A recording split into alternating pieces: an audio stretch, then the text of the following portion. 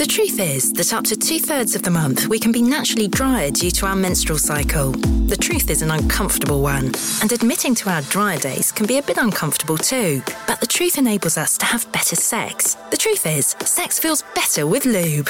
That's why Durex have a naturals range designed for women and their natural needs, including a new naturals condom with extra lubrication for a natural feeling with a gentle water-based formula. Durex Naturals Lubes, 100% natural origin ingredients, gentle, water-based lube with no added fragrances or colours. Let's get comfortable with the truth. Let's get comfortable with lube. Find in store or online at superdrug.com.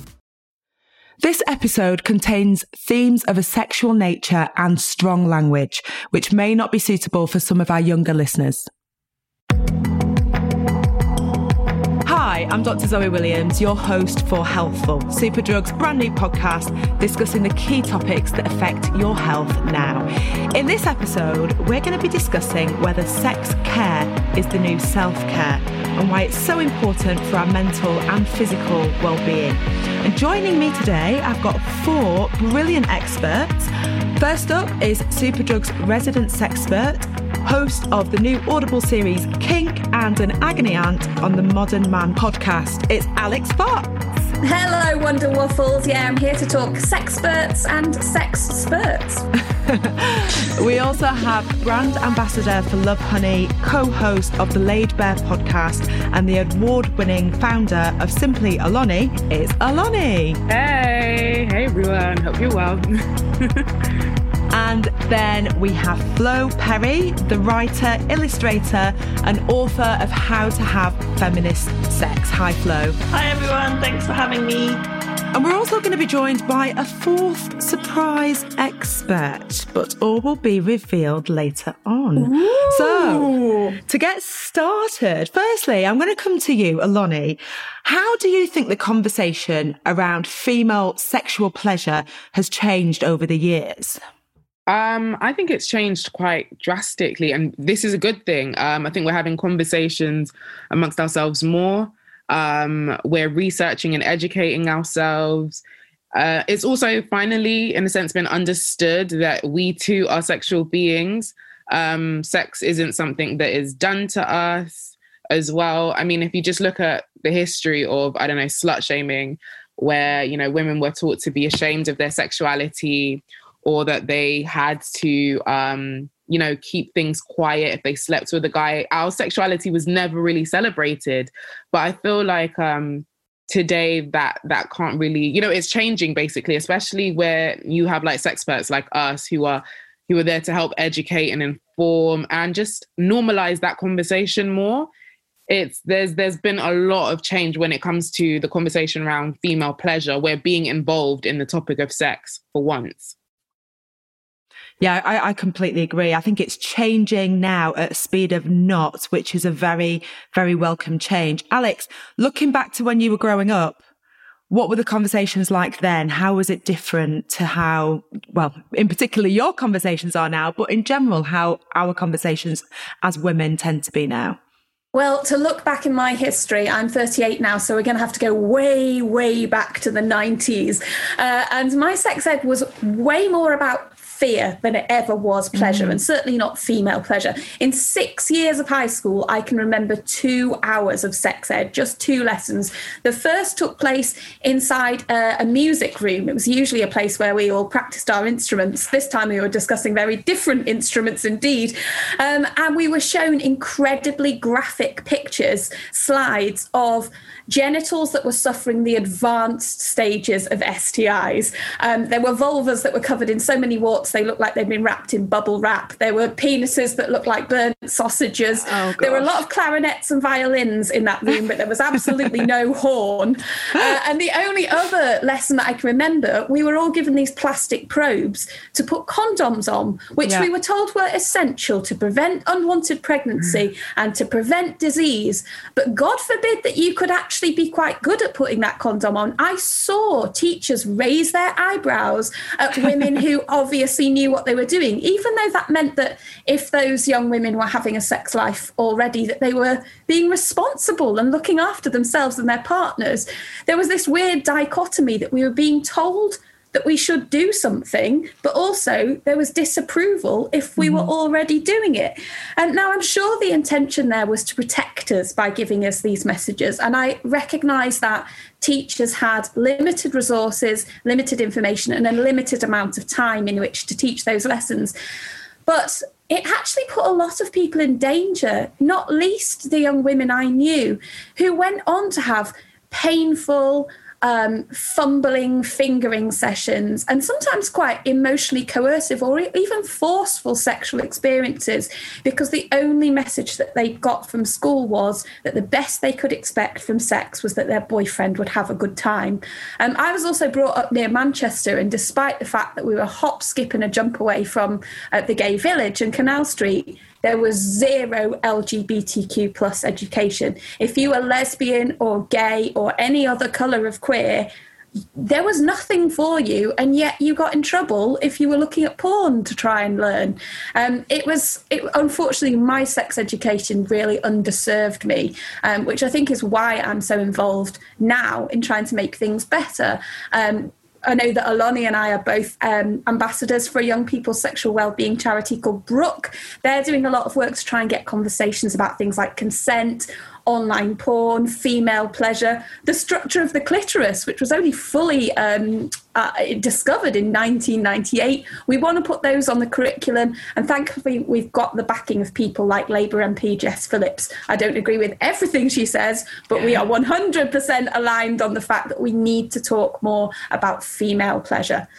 Yeah, it's crazy that the full anatomy of the clitoris doesn't even feature in a lot of medical textbooks for doctors, which is shocking. No, it's I had a very similar experience, isn't it? Yeah, I had a very similar experience of sex ed to you, which is probably partly because I'm 40, so a similar age, and I grew up not far from Manchester. But I'm guessing from that conversation, your school had a bit more cash than mine, because we were only given bananas to put the condoms on. But you're right, things have definitely changed. They've definitely moved on. Flo, why do you think that is? Why do you think in particular that female masturbation and pleasure was such a taboo subject back then? I think that just like the patriarchy has profited off women not taking control over their own sex life for literally millennia. And like it takes more than like a couple of decades of Playboy to like get over this or whatever. Not that Playboy was particularly helpful anyway, but we in every kind of myth and story and folktale and movie that we absorb, like women are a kind of often an object that is like just like traded for marriage, and like who's just looking for love and security and is just traded from one man to another. And there's never like the conversation that in like fairy tales that a woman might, have sexual pleasure or I mean, that would be a way more interesting version of Cinderella. Emphasis on sin. Waking up the prince by sitting on his face. I would watch that. But it takes more than like, just one of these podcasts or one woman standing up and being like, I like wanking, for it to be totally accepted and to get over this tidal wave of kind of folklore that the patriarchy has given us, that like women are the property of men and that their own desires aren't important, basically. I actually heard a horrific story just yesterday from a colleague who I'm working with at the moment, who was telling me about the history of the British Army and how if there were females working in the British Army, the very senior members of the army could choose which female they wanted, and that female would be sent to their room to service the high-ranking officer. I mean, it's just, thankfully, we live in a world now where all of us gasp at the thought of that. But to think that was deemed normal, like acceptable, and it's horrific. But anyway, Oloni, a lot of your work focuses on allowing women to be really open about their sexual experiences and desire, especially your podcast, Laid Bare, which is aptly named because you just put it all out there. Why did you decide to focus your work in this area? I just feel like it was a topic that we are never really given the chance to speak on, to be honest. I feel like it's always heard from, the male point of view. If you just look at things such as like the locker room, for example, like, locker room conversations between men, even that type of conversation, again, it goes back to something that's always being done to women. It's never really women. It never seems like it's women, obviously being a part of the pleasure and enjoying the pleasure. It's always, I don't even want to say this too tough, but like, for example, I always tell women, what I try to preach to them is never allow a guy to use you as a masturbation tool. You're not. Do you know what I mean? You're supposed to be part of the experience. It is for you as well to enjoy.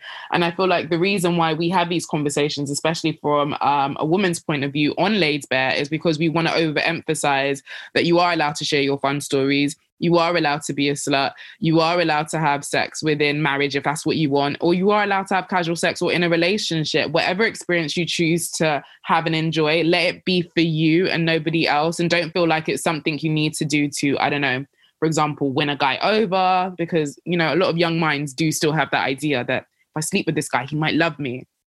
We want them to understand. I mean, you laugh, do you know what I mean? But it still is, it still is a thing. Exactly. So I feel like the reason why we have these conversations is so everyone can listen to different experiences that come from women.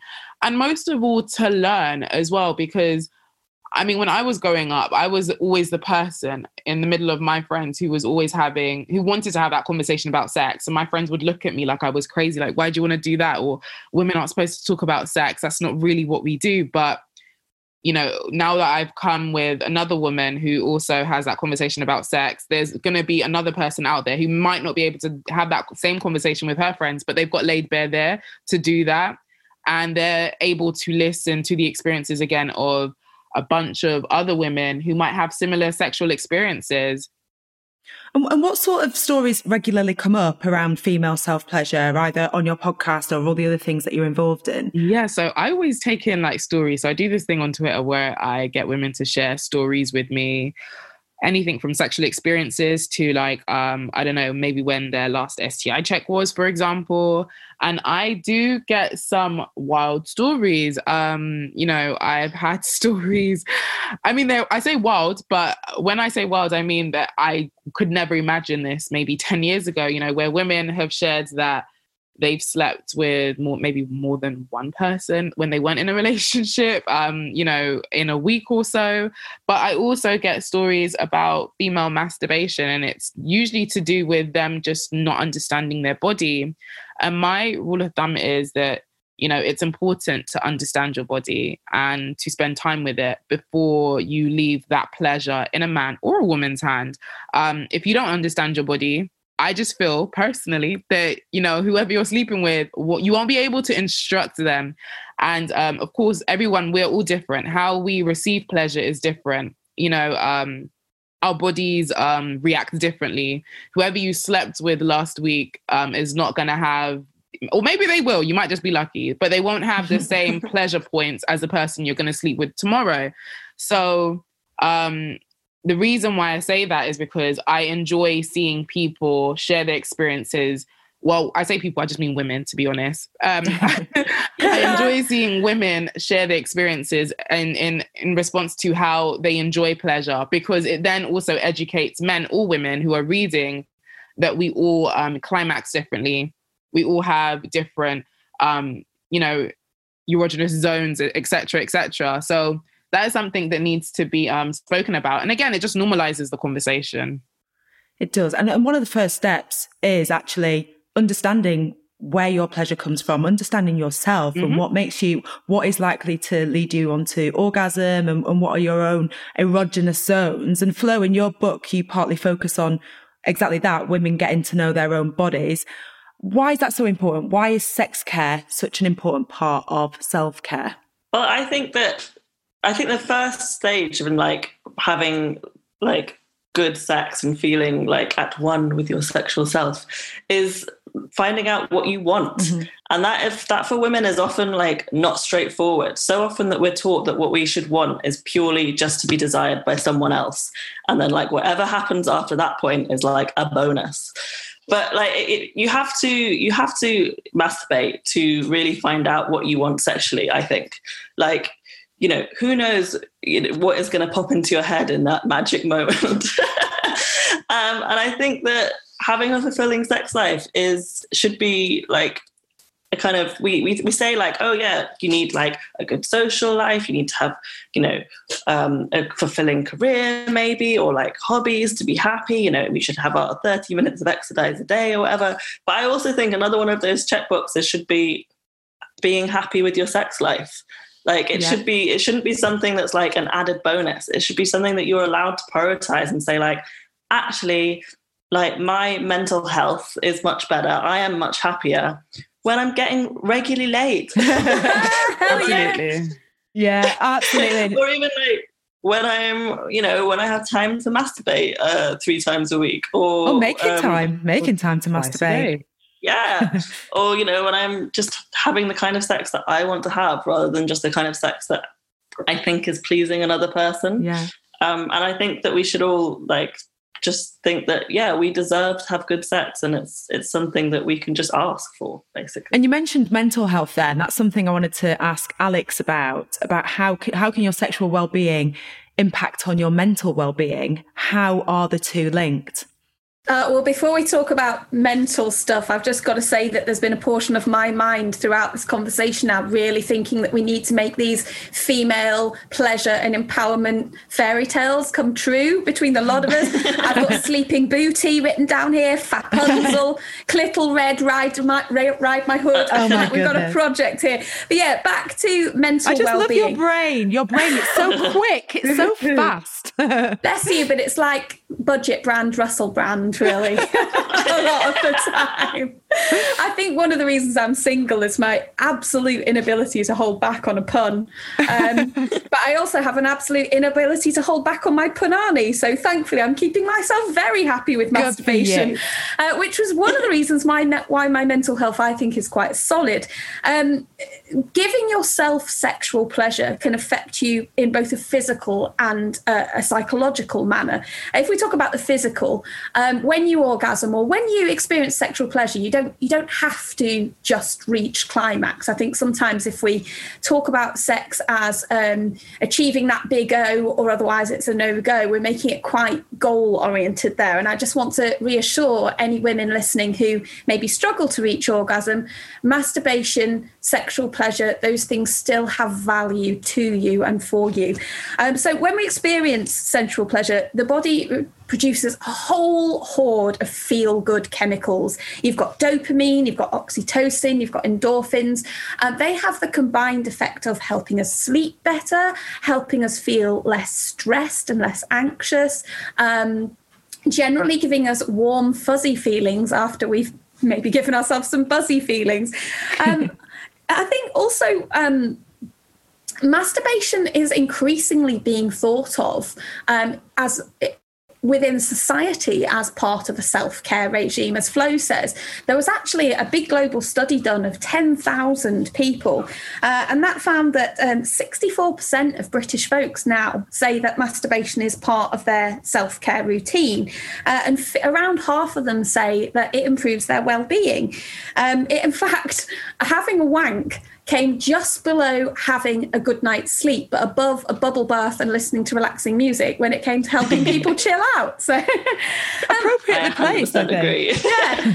I'd also argue, though, that masturbation plays a really big part in helping improve your self-confidence, your self-esteem, and your body image. I think that once you realise the capacity that your body has to make you feel good, it's a lot easier to feel good about your body. I actually consciously try and remind myself every day that my thighs feel quiveringly, beautifully fabulous when I'm having an orgasm. My vulva makes me feel glorious. It can make me see stars with the pleasure it brings. And reminding myself of the the immense power that my body has to make me feel great really helps me on those days when I'm focusing more on my cellulite or my saggy bits. Self-love can help you love yourself. Love that. Love that. Aloni, Alex spoke there about, the orgasm, the big O, it's not the be all and end all. Yeah. But there may be people listening to this who've never experienced an orgasm before. Yeah. And they probably would quite like to, if they could. What advice would you give? Where should they start on that journey towards exploration, in trying to hopefully achieve an orgasm? Now, when it comes to masturbating, especially when it comes to female pleasure, I feel like it's always best to just be patient and to also get a bit of help. So I remember when I was 18, I bought my first sex toy. Before that, I couldn't tell you what I was using. I probably maybe made something to masturbate with. But as I got older, I bought my first sex toy. And I feel like for anyone who's listening, if they did, because it is a question I get all the time, I've never masturbated before. What toy could I get my hands on? And I would probably suggest, for example, the Lovehoney Excite that's currently in Superdrug. It's got 10 functions. It's a bullet. And what I find great about bullets is that it focuses on where it needs to focus on. And what I mean is the clitoris. A lot of people do not know. A lot of people do not know, but the clitoris is basically, the only sex organ that we have that was designed for sexual pleasure. And for so long, sex in itself has been so penetration focused. It's been so penis focused. But that is not the reality of our sex lives as women or just as people with vaginas. That is not how we orgasm all the time. I mean, there is a small percentage. There is a percentage out there that can certainly climax through penetration or through clitoral and vaginal penetration. Mm-hmm. But that is our love button. You can't miss that place. I even asked a question on Twitter yesterday. I said, men, if you had a vagina or a vulva for 24 hours, what would you do? And it was hilarious because the women who replied actually said they'd try to look for the clitoris. And it just shows you how important it is in our sex lives. And, I just think it's just very important to be patient with yourself when it comes to masturbating. Don't expect to get that big O the first time you try it, but just be patient with yourself. If you need to light some candles, light some candles. If you need to read some erotica, read some erotica. If you need to drink a glass of wine, do that. Lock your door, be patient with yourself. Look at yourself in the mirror and just make love to yourself. Speak words of affirmation to yourself. Remind yourself that you're gorgeous, that you're beautiful. Any guy or girl who'd be with you would be very lucky. Say something that will turn you on, get you into the mood, and go from there. Make love to yourself. There's nothing wrong with that. I love that. So, but out of interest, if the women said that they would look for their clitoris, what did the men say they would do with their vaginas? Very good question. So, funnily enough, this is why double standards is interesting because I think we can probably guess what you're going to say, but do enlighten us. They actually said that they would make money from it. So, which I find hilarious because a lot of them make noise. That. Exactly. A lot of them make noise about women who do choose to monetize from their sexuality. But they actually admitted that they would definitely jump on websites that are known for sex workers, etc. So I found that quite interesting and hilarious. Yeah. I actually found that quite surprising. I didn't see that coming. I thought you were going to say I should have added that. I apologize. Yeah, I thought that you were going to say it was all about penetration. They would find the biggest vibrator and they'd go bam, bang, bang, bang, bang. They did. One guy definitely said that he would go on a sex spree. Definitely he did, which I found hilarious as well. But majority definitely said that they would be a sugar baby and that they... it was interesting. God damn it, men, all about the pounding or the pounds, huh? Yeah, I know. The secret world of men's brains. That's so interesting. Thanks for sharing that. Now, remember I mentioned earlier that there's going to be a little surprise. Unfortunately, this guest couldn't join us live, so I did a little interview earlier with Dr. Alicia Boot.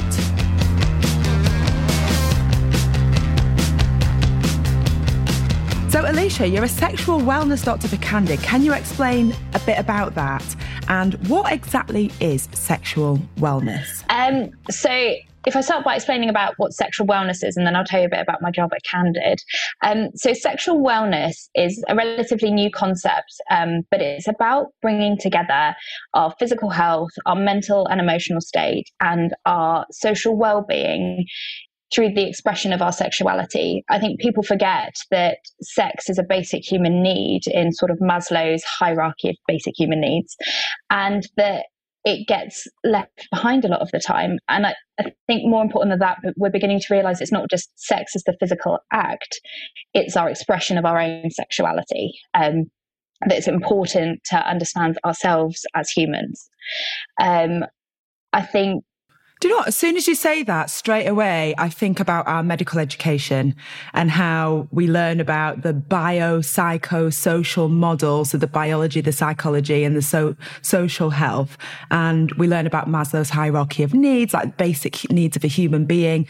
And actually, sex was never really included as a part of that. No, and it's there, it's along there with it. When I was at medical school anyway. No, and even, you know, I finished med school about 3 years ago. And again, it's there, it's mentioned, but it's brushed over. I don't even think certain lectures will be like, oh yeah, so you need to breathe and you need to eat and you need to sleep. And it's like, what about sex? We don't talk about that, you know, and there's all this focus, like people, I'm sure you see it, Zoe, as a GP, people come to you about sleep and things all the time. But how many people are brave enough to come and talk about issues that they're having about sex? You know, it's a real struggle. It's very, very rare, actually. It's very rare that somebody would come and their primary presenting problem is about sex. And it's only now, actually, that I think, well, that's not right. That's unusual, because it is a big part of our lives. I mean, most of us wouldn't be here without it. So it is. And it's about bringing together lots of different things, you know, understanding your rights, understanding your own body and your own health, understanding what pleasure is. These all feed in together into your sexual wellness. I suppose that feeds quite nicely into my role here at Candid, and it's about engaging people and empowering them to start having these conversations, about being a listening ear, you know, offering advice, and helping to empower people to understand themselves better so they can feel, you know, live in a more well way. It kind of makes me think about Sex and the City as well, and how I used to watch that when I was at uni, which is quite some time ago, but it was so, even on that program, it's like that program was breaking boundaries because they would talk about sex. And I think now, even going back and watching those episodes, you kind of think, well, actually, this is not a big deal. But we've come quite a long way, I think, haven't we? Definitely. I definitely go back to Sex and the City as like a comfort blanket sometimes, but you listen to Charlotte talking about her rabbit vibrator, and it's like this big reveal and this big shock, and actually it's like, oh yeah, you know, we've all been there now. yeah, it's just a vibrator. Yeah. So how can pleasure play a part in our overall health? So pleasure is a real essential part of being a human, I think. You know, especially now, we understand, you know, it's good to be happy, you know, you want to enjoy all things in your life, and pleasure isn't just sexual pleasure. You know, you get pleasure out of eating, out of going for a run, but sexual pleasure has been suppressed for such a long time, I think, especially for women as well. You know, lie back and think of England being a prime example of that. You know, it's just been, you don't need to enjoy it. And you look at our sex education, we don't talk about female orgasm, we don't talk about the clitoris, we don't talk about the importance of orgasm. And as part of that as well, orgasm is only part of pleasure. You can enjoy sex without having an orgasm. So there's also this inherent sense of failure that, I didn't come, so, you know, must be bad on both parts, you know, involved in sex. I think is a real affirming thing as a human to experience pleasure. It is one of the best things, I think, being a human. But one of the great things is that pleasurable experiences release a huge cocktail of hormones inside our brain: oxytocin, prolactin, serotonin, our endorphins, which have a multitude of health benefits. They help us sleep better, they make our skin better, they improve our mood, it gives certain organs better health, you know, so regular masturbation is associated with improved vaginal lubrication, and you can have a reduction in menstrual cramps.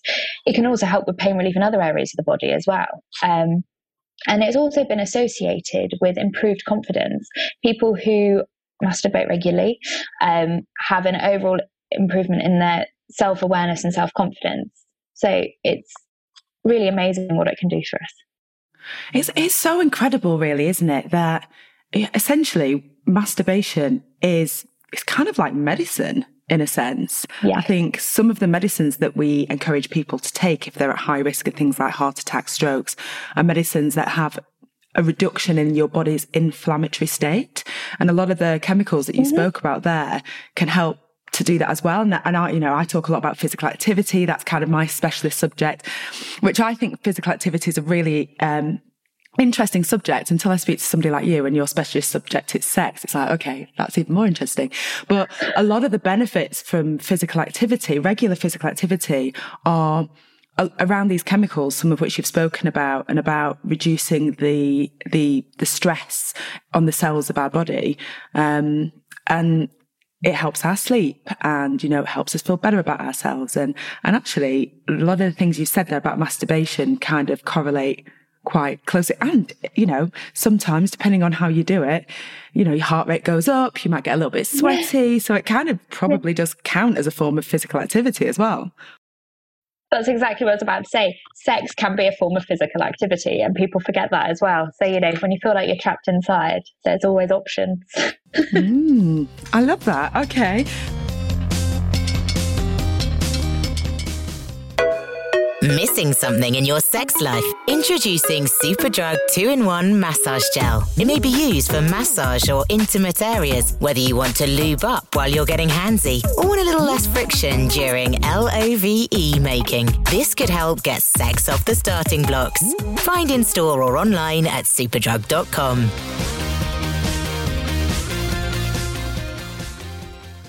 What are some common issues women come to you with when it comes to issues around sex? I seem to have sort of 3 key categories that people come to me with. One is advice about what sex toy to buy. Obviously, Candid is a sex toy company, and we specialise we want to be an innovative and inclusive sexual well-being brand, hence why I'm on the team. And also the way that our toys are designed, they're designed to be used by anybody on any body part. So again, it's a lot of, I've never bought a vibrator before, or something's happened. I've actually had quite a few women come to me after sexual assault and wanting to understand their bodies again and reclaim themselves. That's been quite common actually, which is awful, but also really quite special that they feel that this is the time and this is the space in which they can do it, because a long time ago it would have been just suppress it, forget about it, and your sexual being would never have been spoken about again. So like a really, really positive step forwards from something that is so awful. Exactly. So that's quite a big one that I get asked about. I have a lot of questions about self-confidence and the issues with slut shaming, that even after the Me Too movement, we're still seeing a lot of it, and it's horrific. It's that idea that you can't be a sexual being as a woman and still be a valued woman in society. And that's obviously, I wish I had the answer to that completely, but I think we just have to keep working together and moving forward. And the last one, and again, it's all sort of on this similar thread, and it's really quite sad, but it's, am I normal? I've got this discharge. Is that normal? My labia is this shape. Is that normal? And I think it's because, again, we've not spoken about female anatomy or physiology in any meaningful or understanding way.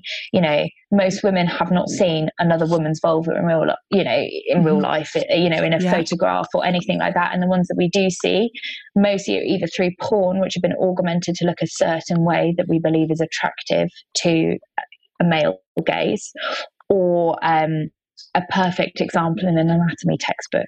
But obviously, as you and I both know, every person is different. So those are quite challenging conversations, but also very rewarding, that people are like, oh, so that is normal. And it's like, it's about knowing what's normal for you, so then you can recognize a change. Sometimes I do wish that every woman and girl had seen what I've seen. So as a doctor, obviously as doctors, we see the whole body, and we see the whole body hundreds, thousands of times. So therefore, it's a real privilege that we, as individuals, we know that there is no norm, that everybody's different and everything is fine and everything is normal. And like you say, most women who've seen other women's vulvas have seen a very particular, like you say, it's either through pornography or an anatomy textbook. So they see something that looks a certain way. And sometimes I wish I could share that from my brains. It's like, no, do you know what? And sometimes if it's women, often it's if doing smear tests or examining women if they've got symptoms, and the amount of shame that women and girls sometimes come with because they think that they are unusual or abnormal. It's like, no, like this is just normal. And I wish I could share that. Yeah. For people who are, sorry, go on. No, I was just going to say, and that's the concerning thing, is that it's the levels of shame that mean that people won't access health, I'm normal, so I don't want to go for a smear test. It's really embarrassing. You know, it's not embarrassing for us, is it? We see it all the time, that a body is a body and it's a person. It's completely removed from a sexual context. As a healthcare professional, there's nothing embarrassing for us there at all. But the shame that is felt by people, that then means they won't go for their smear test, or they won't ask for help, or they won't go for regular STI checks. And it's like, absolutely. And I've spoken about this. I've been quite vocal about this through the pandemic, about people coming forward with what could be potentially signs of cancer. But it even stops people coming forward with breast lumps and, things that they've noticed, or blood or discharge or anything from, anything. Sometimes they could think, this could be a sign of cancer, but I don't know how to find the words to even tell the doctor that the problem is in my vagina or my vulva or my breast or whatever. And especially people who don't speak English as a first language. I've had some consultations where you can tell it's taken that person's all of their bravery. They don't know the proper word. And we don't care as doctors, whatever word you need to use, it's fine. So I had a patient recently who's like, I don't know how to say this, doctor. I'm sorry, my English isn't great, but it's a problem with my dick. I'm like, that's fine. You can call it a dick. I know what you mean. That's all that matters. But it's really difficult for people to come forwards and talk about certain parts of their body to the point at which it's putting their health at risk and sometimes even putting their lives at risk. Exactly. All right. I want to ask a bit more about exploring pleasure. So for people who might be listening to this, who are thinking, oh my goodness, like actually masturbation, self-pleasure is self-care and it might even make me healthier and live longer. How can women get started? I think it's a really amazing thing that people are starting to, want to explore. And I think start small and start where's right for you. There's no right or wrong way. I think it's often quite good to get people to think about what have they enjoyed normally in a partnered experience. Again, female masturbation has been associated with shame forever. This is only just starting to change. We saw it originally, as we said earlier, with Sex and the City, and now it's moving much more forward.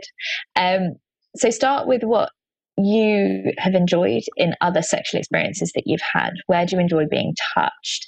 What sensations do you enjoy? Whether it's penetration or stimulation of the clitoris, whether it's oral sex. Start thinking about that and give yourself a safe space and give yourself the time. Time is so important. And unpressured time. I've had loads of people go to me like, I know I feel most sexy when I'm in, sexy underwear and have a full face of makeup on. And then I've given myself 45 minutes. It's like, but then you've put a pressure on yourself. You need to remove those pressures. It's so good that you've recognized those first bits that make you feel good, but do it in a space that is safe for you, that you're not going to feel awkward or weird or worried, and give yourself enough time that it doesn't matter how long it takes, whether it takes 2 minutes or 2 hours. Just give yourself that opportunity. You deserve it. And said a lot of questions I get about are first vibrators, and it's a similar thing to that. It's where do you enjoy being stimulated? What sensation do you enjoy?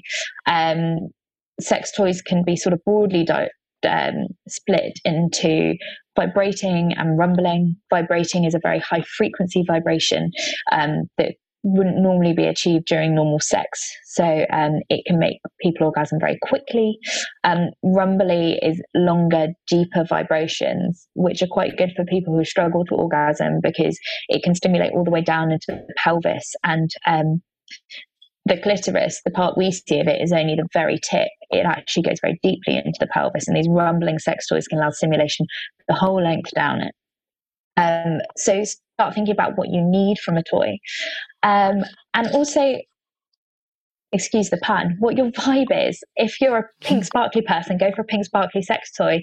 Yeah. If you prefer something, dark and grungy, go for that. There's no point, if you're somebody who prefers very monochromic, subtle things in life, don't go for the bright pink rabbit. It's not you.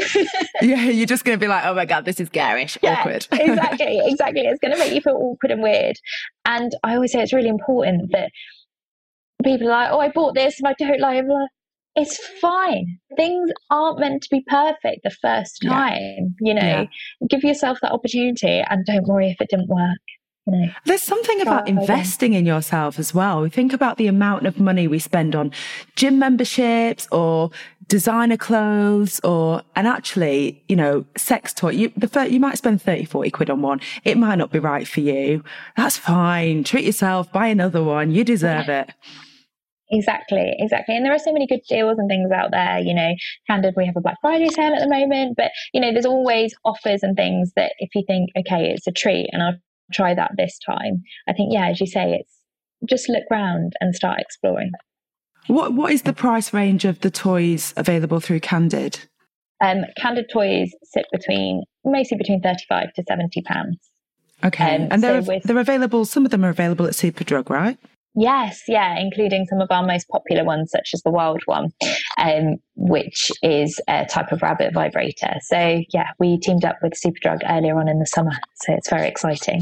And I think even that, it just sends a message to people that, you don't have to go to a special shop. You don't have to order it online that's going to come in, a box that hides what it is. You can actually just walk onto the high street, into your local Superdrug, have a look on the shelves. It's there plain for everybody to see. It's not in a special corner. It's just there because actually, do you know what? This isn't something that is rude. This isn't something that is naughty. This is just a normal part of living and self-care. Exactly. It's a really essential wellness tool. And also, I love the Candid packaging. It's all done like tropical wallpaper. So I have them all around my house anyway. Love it. Finally, the last thing I wanted to ask you about is getting to know our bodies. We've already touched upon how important it is from a medical point of view, and how, not knowing our bodies, not feeling comfortable with our bodies can put your life at risk if we go with the most dramatic example. But how important is it for our overall health to just get to know our bodies?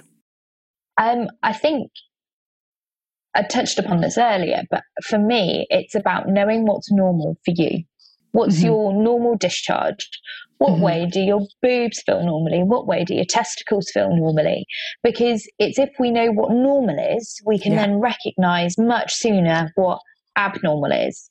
And you are the person that know yourself the best. So, there's so much weight when somebody comes to me when they go, something just doesn't feel right. And actually you have to give that the time, because if something has changed for them, they may recognize it before, some of our tests would. So I think that is the most key thing. Explore your body so you know what is normal for you, and do it regularly, because then you'll pick up on when things change. Yeah, absolutely. It reminds me of a little phrase that my friend has. My friend is a breast cancer survivor, and she always talks about how, we get everything, all of our information now from our phones. We're constantly on there scrolling for info. And she's like, get your hands off your phone and into your bra and engage with your body and get to know that. So I think it's quite a nice little note to end on, that, that our bodies, we own them. They're our responsibility. We need to get to know them, love them, care for them, and pleasure them. Yes. Brilliant. Well, thank you so much for joining us. I learned so much from that little chat. And, I might just go off and explore some Candid toys. Thanks, Zoe. Thanks, Alicia. Take care. Bye. Flo, how does sexuality play into sex care? What advice would you give to someone who wants to explore their sexuality? Well, I think if you are not sure that you are 100% heterosexual, I think the best way to discover about your sexuality and what you really want from sex is probably to try and have a wank without porn, I would say. I'm all for porn. It's great. It's fun. It's great. But I think that sometimes porn, you can just see 100 things and you're like, well, all of this is making me wet. I don't really know which one. It's all very overwhelming. And I think I'm just going to come instantly. Maybe that's just my personal. Many people out there feeling jealous right now. But I think that if you have an old-fashioned Imagiwank, then you can really see and consciously think, what is floating into your brain? What are you thinking about? What body parts are you focusing on? Are you focusing on your own body? Are you focusing on rippling abs? Are you sort of focusing on soft cellulite thighs? What is it that is floating into your mind? And go from there. And I think that a lot of people think okay, I want to be in a submissive role, therefore I have to be with a man. But I think that is something that a lot of women could do with challenging and being is it am I really focused on a male body? What do I fancy? Do I just think women are beautiful aesthetically, or do I want to kiss them gently at night? Explore you can watch different kinds of porn and see if it works for you. That's another way of doing it. Yeah. But I think, having the Imagiwank and seeing what images float up, what feelings float up, what is the core of your sexuality, what really turns you on is the best way to understand. And I guess it's accepting and listening to what they are and seeing what they are without judgment and really being free to just see what comes up and go with it. Love that. So Alex, I want to come to you next, and understanding your own sexual pleasure on your own, masturbation, can really help actually improve the sex with your partner in a relationship, or partners in a relationship too. So what are some good ways to go about communicating your needs to your partner? I think so many people out there think, I really wish my partner could read my mind because what I actually want them to do is X, Y, or Z, but find it really difficult to communicate that. X, Y, Z, or V as well. Yeah. And it's actually one of my pet hates that lots of sexperts say, oh, it's really important to communicate, but then they don't give you any frameworks for how to do that. Yeah, what are the words? What do you actually say? Give me a clue, because it can be really difficult to broach that conversation. It can feel embarrassing. As women, we're conditioned as well not to ask for what we want. So we get a lot of messages that tell us just to go with it, just to be led by our partner. Additionally, I think there's a real misconception that if we have good chemistry with somebody, if someone is the right partner for us, then it should all automatically fit into place, and that we shouldn't need to tell them what we like and what we want, because they will somehow, like the mystic Meg of vulvas, just be able to automatically know. I think we need to be really careful not to conflate compatibility with clairvoyance.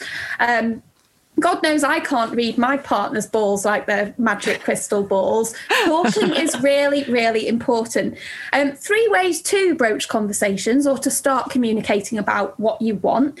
The first one is, I think people should regularly, no matter how their sex life is going, make time outside of the bedroom, maybe once a week with a cup of tea, just to check in and chat about what's on your mind. I think we really need to normalise talking about sex before there's a problem or before there's something that we want to ask for, so that when we do need to address an issue or when we have a request, it doesn't feel quite so nerve-wracking. So normalise talking regularly about sex before it becomes an issue.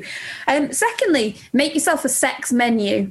This isn't something where you put, oh, I'd love a full English, followed by 7 helpings of tiramisu, although if you're into splashing, fair enough, that might be part of it. A sex menu is where you and your partner, if you have one, write a list of everything that you'd really like to try, all the things that you know you already like, things that you're perhaps inquisitive about but unsure of, and then maybe stuff that's totally off the cards for you that you don't want. And then comparing those lists and seeing where you match and what you don't can be a really useful exercise. Sitting down and just trying to pull these ideas out of thin air can be a challenge. So thankfully, there are some really good templates that you can download either for free or for a couple of pounds online. One I really like is by a sex education duo called Meg, John and Justin. I think there's about £1.50. They're pretty affordable. There's also a really good little experiment you can do called Bossy Massage. This is where you ask your partner to give you a massage, but they are not allowed to touch you anywhere until you've told them precisely where and precisely how you want to be touched. Love and then that. You switch through. Yeah.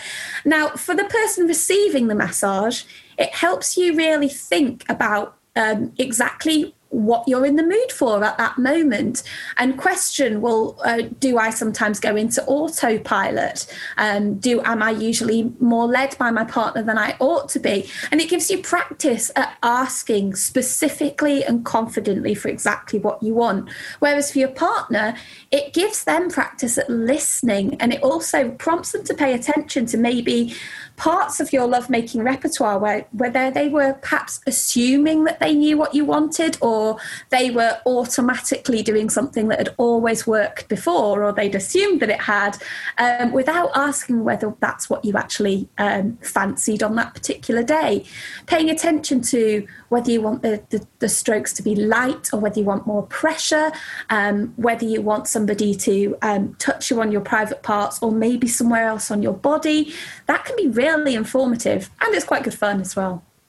You get to lie down for a while. I love that. I've noted down there Meg, John and Justin. Meg John is one person. Meg John, MJ. Oh, Meg John Yeah. and Justin. I was thinking you said duo. Okay, brilliant. Aloni and Flo, do you have any resources that you always recommend? Uh, Sorry, it's putting you on the spot there. So is this when it comes to communicating? Yeah. When it comes to communicate, do you know what? How about we open it up and say just generally? Obviously, there's the Laid Bare podcast, which is very, very good. Yes. Okay. But anything else that you think, if people have listened to this podcast and really enjoyed it and thought, I want to learn more about this stuff in general? Oh, right. So I would definitely say follow pages on Instagram. Like, you've got amazing illustrators such as Flo as well. I love to follow hashtags on Instagram. I know you're supposed to obviously follow people, of course, but I follow hashtags. So I search things from sexuality, Black sexuality, just different ways in which I can be educated, because I love coming across new people. I love coming across even the younger generation. They're always teaching me stuff. Like, so for example, Generation Z, I feel like they're very woke. So they're always teaching me things when it comes to sexuality that I still didn't know. So, and I just feel like sometimes they can actually be a lot more progressive. I definitely agree with, Alex when referencing Meg John Barker. Actually, I'm reading The Psychology of Sex right now, so that is a really good book.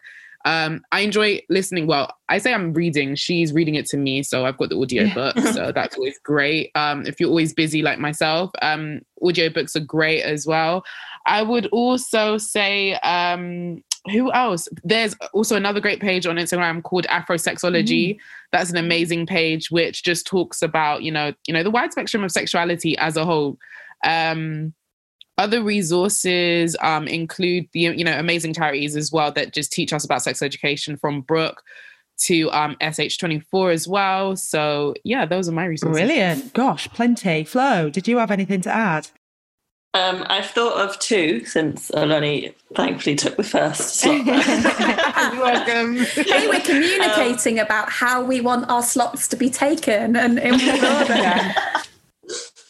One is a book that I read, which when I first read it, is before I wrote my book, really blew my mind and was like, wow, I've been thinking about sex wrong my whole life, which is Come As You Are by Emily Nagoski. So good. Which I think, for anyone, for any woman out there, I would recommend to read it, because it really it takes you through, and it it takes you through all the kind of preconceptions that you might have about your own sexuality, and it breaks them down, and it has beautiful exercises in it to kind of analyze yourself. Noted down. I think it's basically like having a sex therapist. I've written that one down in capital letters. Definitely purchasing that as soon as we're done here. So I love that book. And the other thing on the subject of sexuality that I could recommend is that obviously a lot of women feel shame about the fact that they might be attracted to other women. And that shame can really kind of blind you in like working out what you want in that aspect of your life. And there's a great Google Doc, which I don't know who wrote, but it goes around the internet. It's called the Am I a Lesbian Master Doc. And it's like, and it goes through and it really like, it's like, okay, like, and it kind of, it gives you lots of questions about like the kind of relationships you want to have with women, how you feel about your relationships with men, how you feel about your sex life. And it's lots of questions to ask yourself, think like, am I actually attracted to women? Is this what I want? And so I think it's a fun read for anyone out there, and it really challenges the compulsive heterosexuality that is the culture that we all live in, and helps you break free of that. Thank you for that. Just to give you a heads up, the final question I'm going to ask each of you is if there is a myth that you would like to debunk around female pleasure. That's going to be at the end, but just to give you a little bit of a warning. Ooh, okay. Last few minutes, just before we get to that, I just wanted to quickly bring up the topic of consent. Can discussing consent help you have a more comfortable and safer sex life? Absolutely. Yeah, why don't you start us off then, Aloni? I always talk about consent, and when talking about consent, people I found, especially on my socials, is that they feel like when you hear the word consent, it automatically means sexual assault. Now, we all know that if there is no consent, of course, we have to have that uncomfortable conversation around rape, etc. But I do feel like people also forget that consent doesn't just start and stop at the beginning of sex, which is really important. Consent is supposed to be a conversation that happens throughout, when sex is going on. And this can be from anything from saying, is this okay? Am I doing this fine? Are you okay? Do you want me to continue? I often do say like consent is sexy, but above all, it is mandatory. And the reason why I do say it's sexy is because I feel like the power of language of your partner communicating with you is beautiful. They're checking if you're comfortable. They're checking that you're still into it. They're making sure that you're still okay with the process that's going on. And I feel like a partner who cares about your well-being during sex is a partner who truly cares about you. And sometimes people forget that. A partner who does care about your well-being during sex is a partner who does truly care about you. And that is all, again, to do with consent. It's not just communicating, it's making sure that, with everything that is going on between the two of you, again, you're just comfortable. I guess it comes back to what we were saying about this is a two-way thing. Two people, maybe more, but let's give the example of two people. If both people are not involved, enjoying it and wanting to continue, it's not about male pleasure, it's about female pleasure too. And if for any reason, for whatever reason, during the middle of sex, halfway through, 3/4 of the way through, either party doesn't feel comfortable, isn't enjoying it, then if that, and I think you're right. I think it adds such an additional level of intimacy as well when you're checking that everything's okay. Just checking in. It's literally just checking in. That is it. Because even when I mentioned this on Twitter, there was a side of Twitter that kind of disagreed with me, and it was quite scary. Wow. They were like, "Oh, so we have to ask every question, during the process." And I was just like, sometimes you have to use wisdom in scenarios to understand what I mean. Like, let's not be silly. We all understand what I mean. Do you know what I mean? And there's been stories I've heard from women, where they think that they're sharing an exciting sexual story with me. And I just look at it and I've read it and I'm just like, my love, this doesn't seem consensual. Do you know what I mean? So it is scary sometimes that women aren't even aware of what is consensual and what isn't, which again is why we need like us brilliant experts to continue putting out that word and continue educating. There can be that entertaining side and that educational side, but consent is so important. Even I go into schools to talk about it as well, because I feel like consent is not just something that you start talking about once you remove your clothes or once you like see someone in a bar. These are conversations we need to have amongst little kids, from teaching kids like when they don't want to be touched, or it's okay to not want to kiss your auntie or your uncle on the cheek, to going to secondary school, having that guy who probably has a crush on you pull on your bra strap, and that be an attitude that he then takes into club culture, which of course then gets taken to university, which is, I guess, sadly known for that sort of behavior. So there's so much to consent that we really need to have a conversation If in doubt, check in. If there's no doubt, check in anyway. And if you get anything other than what is a firm yes, then it's a no. Last topic before we come on to those myths is around sex toys. I've just got to add something, if that's okay. Go on. I think as well as teaching consent, teaching people to ask, we need to teach people how to say what they want. I went to a consent workshop with a woman called Marty Birch a while ago that just helped you to practice saying no, saying yes, and saying maybe. And it was a lot harder than you would imagine. I think if you're a parent as well who is listening to this, or you're a caregiver thinking, yeah, my sex education was terrible, I didn't hear about consent, I'm concerned that the young people that I am in charge of, that I'm responsible for, aren't getting this education at school yet because they don't have brilliant people like Aloni going into their particular high school or whatever. There are some really good resources to have those conversations at home. I'm a big fan of Sex Positive Families and Outspoken Education, both of which have loads of free online resources. So if you're worried that your child's teacher is not teaching them about consent, there's lots of support to help you do that role. Really helpful. Thank you. Aloni, really quick one. What advice would you offer when it comes to sex toys? People out there listening to this thinking, right, I'm going to give it a go. I would definitely say try. Do not stop at like one toy. Make sure you you try different ones. Again, I was talking about the Excite Bullet from Lovehoney. What's great about it is that it has, for example, it has 3 different speeds and 7 patterns, which you can play with. And you might want to get one for your friend as well, do that. Like surprise your friend with the toy. You surprise yourself. Well, not surprise because you'll know, but get yourself one and get yourself one and have that conversation. Okay, so how did you find it? And you express how you found it, and just keep trying out different ones as well. That's something that a lot of sex experts will tell you that they have. I'm sure everyone has the toy that they love. For example, I love my wand from Lovehoney, but I will never stop to trying out different ones as well. So variety is the spice of life. And Lovehoney sex toys, plug, are available in your local high street Superdrug store. There are plugs as well. And plugs. Right then, so finally, I just want to come on to this question about myths. Any myths around sexual pleasure? We've only got a short amount of time, but any quick myths you want to debunk? The one I wanted to say is that I think so many of the conversations women have around sex treat sex as like a limited resource. That it's like, oh, I better not have sex with him because I don't want to give it away too easily. And I just want to say that sex is not a limited resource. You can have sex with someone and maybe okay, it didn't work out with them, but that's not something that you have to regret. You can still have sex with the next person, and it doesn't your sex doesn't run out or go off or get spoiled if you use it up too much. You can have as much sex as you like. So that's the myth that I wanted to bust. That's a really good one. Alex?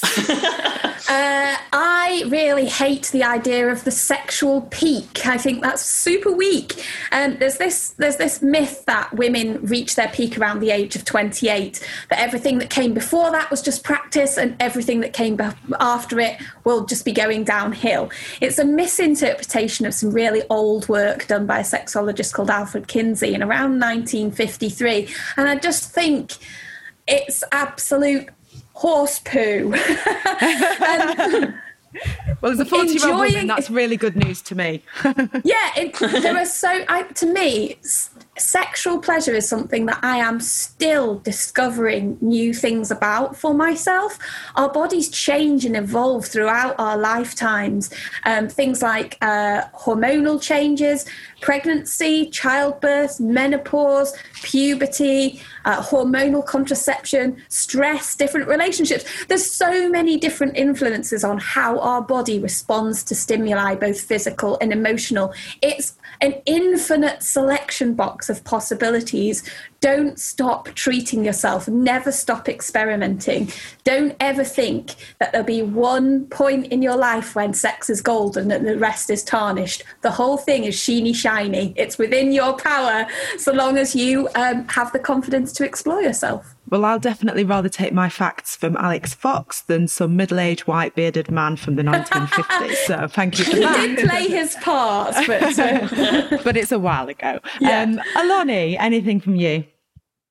I would definitely say when it comes to sex toys, if there's this idea that if you include a sex toy during intimacy between you and your partner, that it means that your partner is just not that great in bed, which is an absolute lie. I think we all know, like everyone on the panel here already knows, that our female orgasm can actually be a lot more complicated than than we know. And I feel like people forget that sex toys are not there to replace your partner. It's there to complement them. So I would love to get rid of that myth, because I always hear, when I suggest a toy from someone who's not really, into the world of sex toys or doesn't understand the world of sex toys, their rebuttal is, I don't need that. I've got a man at home. I'm just like, okay, sure. Yeah. All right then. Yeah. Yeah. I'm trying to help you. You can have it all. Thank you for giving me your all on this podcast. I, for one, have learned a lot and have some actions to take away. But it's been wonderful having you. So thank you, as always. To people listening, make sure to subscribe so that you never miss an episode. And if you're loving Superdrug's Healthful podcast, do please leave us a review. Thank you so much, and bye. I'm going to go and play with my power tools now. I've got a new one from Candid I'm a big fan of.